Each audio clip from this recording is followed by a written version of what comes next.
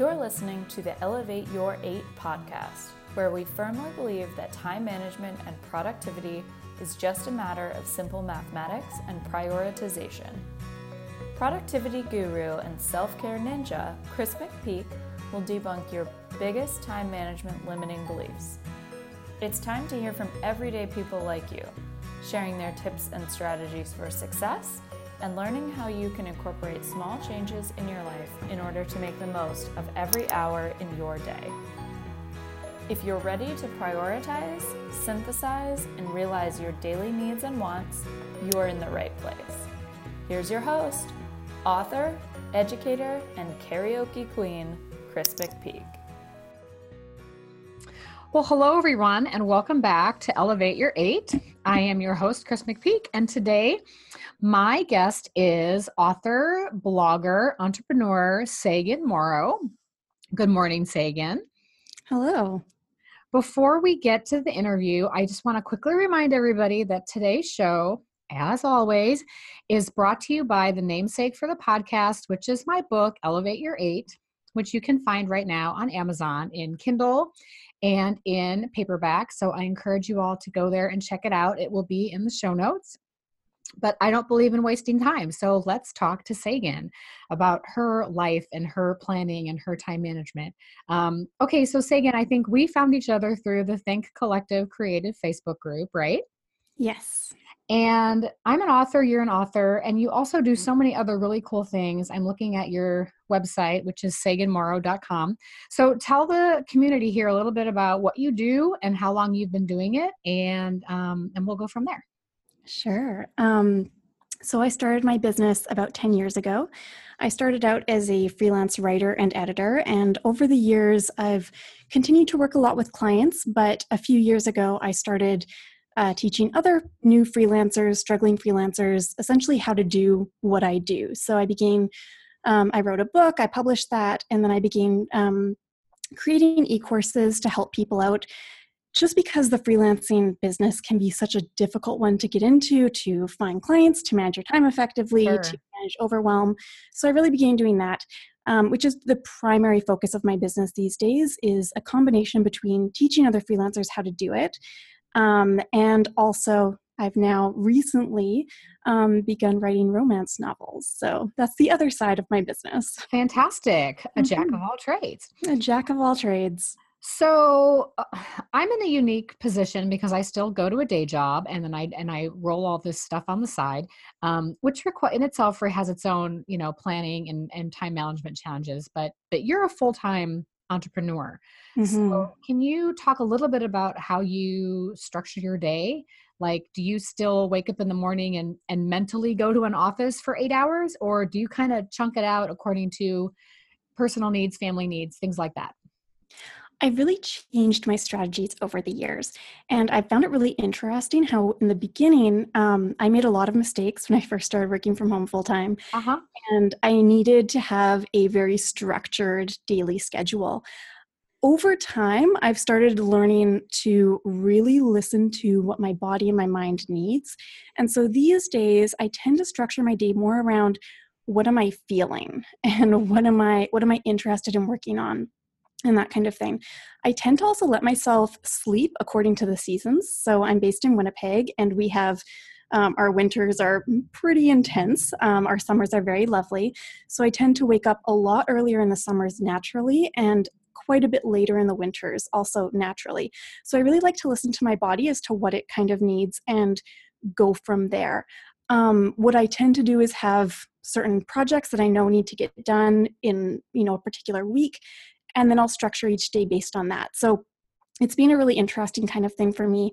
I also live in an open concept condo, so my desk is about 2 feet from my bed. Oh, wow. Which is a very interesting kind of thing to get used to when you don't have a specific office to go to. But I find that, it works really well for me. It won't work for other people. Sometimes people need to go to a specific place, Yeah. but it works well for me. I am fascinated by this concept of listening to your body with the sleep in the seasons. And I'll tell you why. Because the premise of my concept, the podcast and the book is if you're working 8 hours and you're sleeping 8 hours, then the main thing to manage from there is this other 8 hours. But if you're sleeping with the seasons, you're probably doing something a little different than that. So how do you, I guess I'm just curious how it works. Yeah. So one of the things that I have struggled with over the years is I have nightmare disorder, which means that I have nightmares on a very regular basis. Wow. And that often leads to sort of sleep problems and that kind of thing. So because of that, I know that my sleep schedule is just not a normal one, right? And from there, I just found that it's not really about the amount of time that we spend working on a project. It's about getting the work done and getting the work done in a quality fashion and in a timely fashion, right? So it's not really about how long it takes to do something, it's about getting it done. Yeah. And from there you can really sort of look at your schedule and see, okay, how much time does it realistically take me to do something, and when do I work most effectively, right? So I mean, I tend to work best earlier in the morning and later on in the evening. I'll often take large chunks of time off in the middle of the day to do things like run errands or clean my home or work on hobbies and that kind of thing. And that way, my time that I actually spend working on projects is done with a lot more intention, and I work much more efficiently in that way as well. I love that. So we share a belief in prioritizing things and doing them during the time of day when it's easiest for you to get them done. Mm-hmm. So walk me through your process when you wake up in the morning. Do you have things written down? Like, do you know, like, oh, it's Tuesday, this is what I do on Tuesdays, or I wake up and it's summer, so I have a big long day ahead of me. This is what I'm going to work on today. So how does that play out for you? So this is kind of one of the other interesting things I've found is Oh, that cool. my method of doing this has changed a lot. It changes Okay. maybe every 6 months, because I'll start to feel like a method is getting a little bit stale for me. So I move on to a new method. At present, what I like doing is the previous week, I will write down a list of everything I need to get done that week. So I know, at least a week in advance what I'm going to be doing the next week, maybe a half a dozen different items on my list. And then when I get to that week, I can look down the list and see, okay, what do I feel like doing today, right? What am I in the mood for? Nice. What is my energy there for? Other times I have found it to be really beneficial for me to have, this one day a week is when I do a particular item. I do tend to have, Thursdays are usually reserved for client work, because I do have a couple of freelance clients, even though that's not my main focus anymore. Fridays are often admin work, so I have a rough schedule of what my week looks like. At other times of year as well, depending on how things are going for me, depending on how much I'm feeling focused, I will tend to have, okay, from this time to this time each day is when I am, working on writing or working on marketing and that kind of thing. So it does sort of change. And I do have, about probably a good 5 or 6 different methods that I'll sort of rotate through depending on when things sort of get stale. When I find that I'm not using them as much, then I'm like, all right, it's time to switch my way of doing it. Can you share some of those methods with us? I'd love to. Awesome. So a couple of my favorite ones is using a giant piece of poster paper, and I use this for a really long time, with color-coded Post-it notes. Okay. So I'd have a poster paper, I'd have it divvied up. It would be about a 6-week sort of piece of paper with, like the 7 days across, and I would use color-coded Post-its to have the entire 6 weeks already mapped out what I was going to work on every single day. Wow. I also have a large standing desk, so I can look at all of that at a glance. Another one of my favorite methods is to use a reusable daily checklist, which is one of the things that I'm actually using these days. Okay. And it has, what my main tasks are to do every day, week, and month. It's just one sheet of paper. It's in a clear plastic sheet protector. And I use a dry erase marker each week and each month to check things off. And at the end of the week, at the end of the month, I wipe it clean and can start over again. So that's a little bit more environmentally friendly than the color-coded Post-it note method. True that. But yeah, so that's one of my favorite ones at the present. Cool. I like the idea of the color-coded splashes of color all over your office wall, or I have something like that on my wall right now, and it's just Post-its. It's not the Post-its on the banner paper, but I'm planning out a signature program I'm trying to launch, and I have that. I'm looking at it. I can look at it throughout the day and figure out, okay, what do I need to work on today? Well, and that's when I found it really useful for me as well. Whenever I'm doing course launching, that's when I love using that method. When I'm doing more of the day-to-day type of things, then the daily checklist is more useful. So it definitely depends on what you're working on in your business as to what method is the most appropriate. That is so true. Okay, well, I'm really curious about your author process, and I'm an author as well. And you and I both have a little bit of experience with something called NaNoWriMo. So that's National Novel Writing Month. And I think you actually even have an online course or a worksheet related to that, right? I have numerous blog posts related to it. Yeah. So talk to us a little bit about your experience with that program. And I'd also like to know what your process is for when you're, planning your writing and doing your writing. Sure. So I've done NaNoWriMo a few times, and I've been successful sometimes. I've been not so successful at times, but it's all about doing as much as you can. But I've really found that for me, a lot about getting NaNoWriMo, succeeding with NaNoWriMo in terms, if we're talking about success in terms of completing, the actual word count of a 50,000 word novel. Right.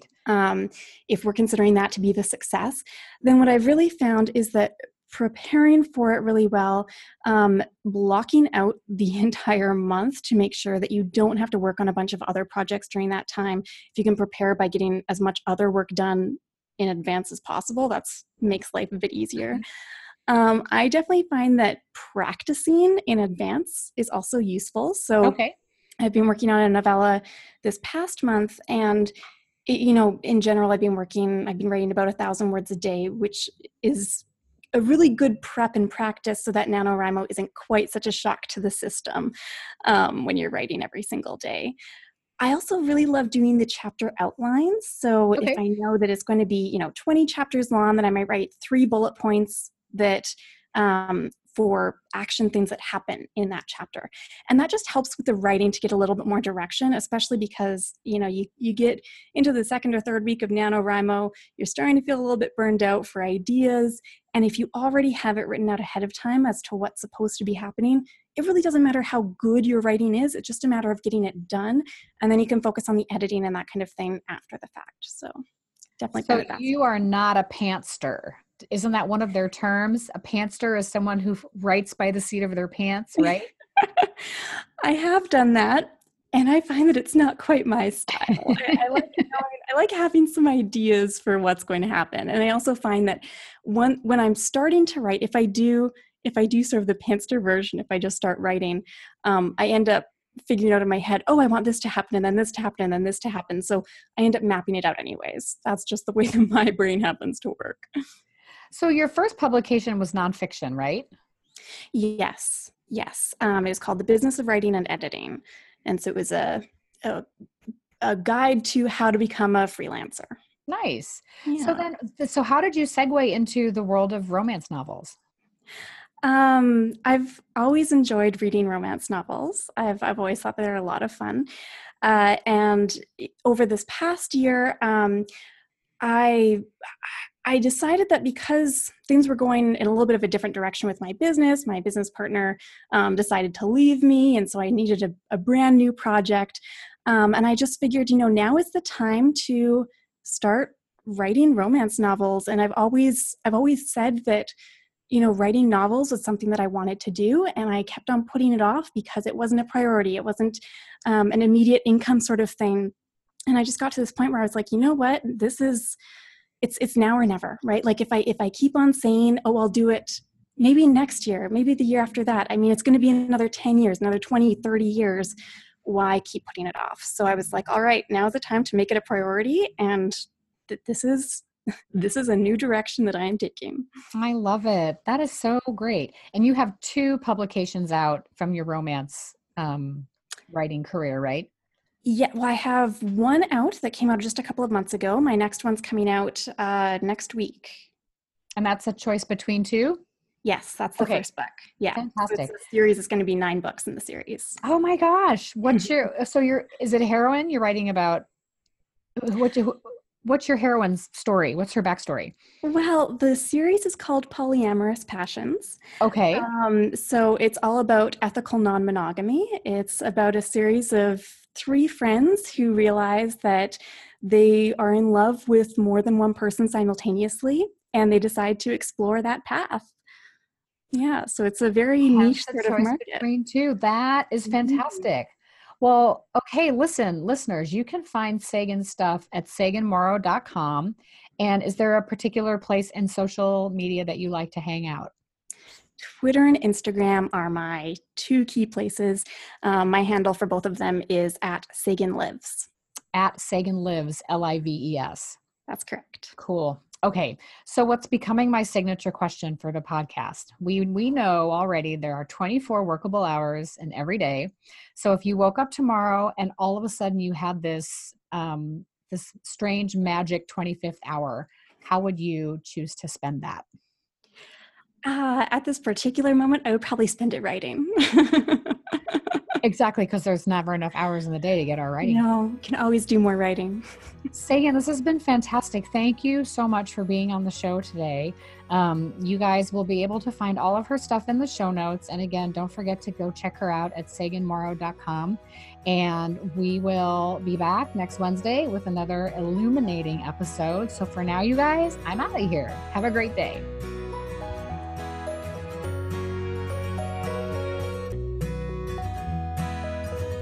Want to know more about Chris McPeak and all of her skills and talents? Check us out at www.silverpeakdevelopment.com.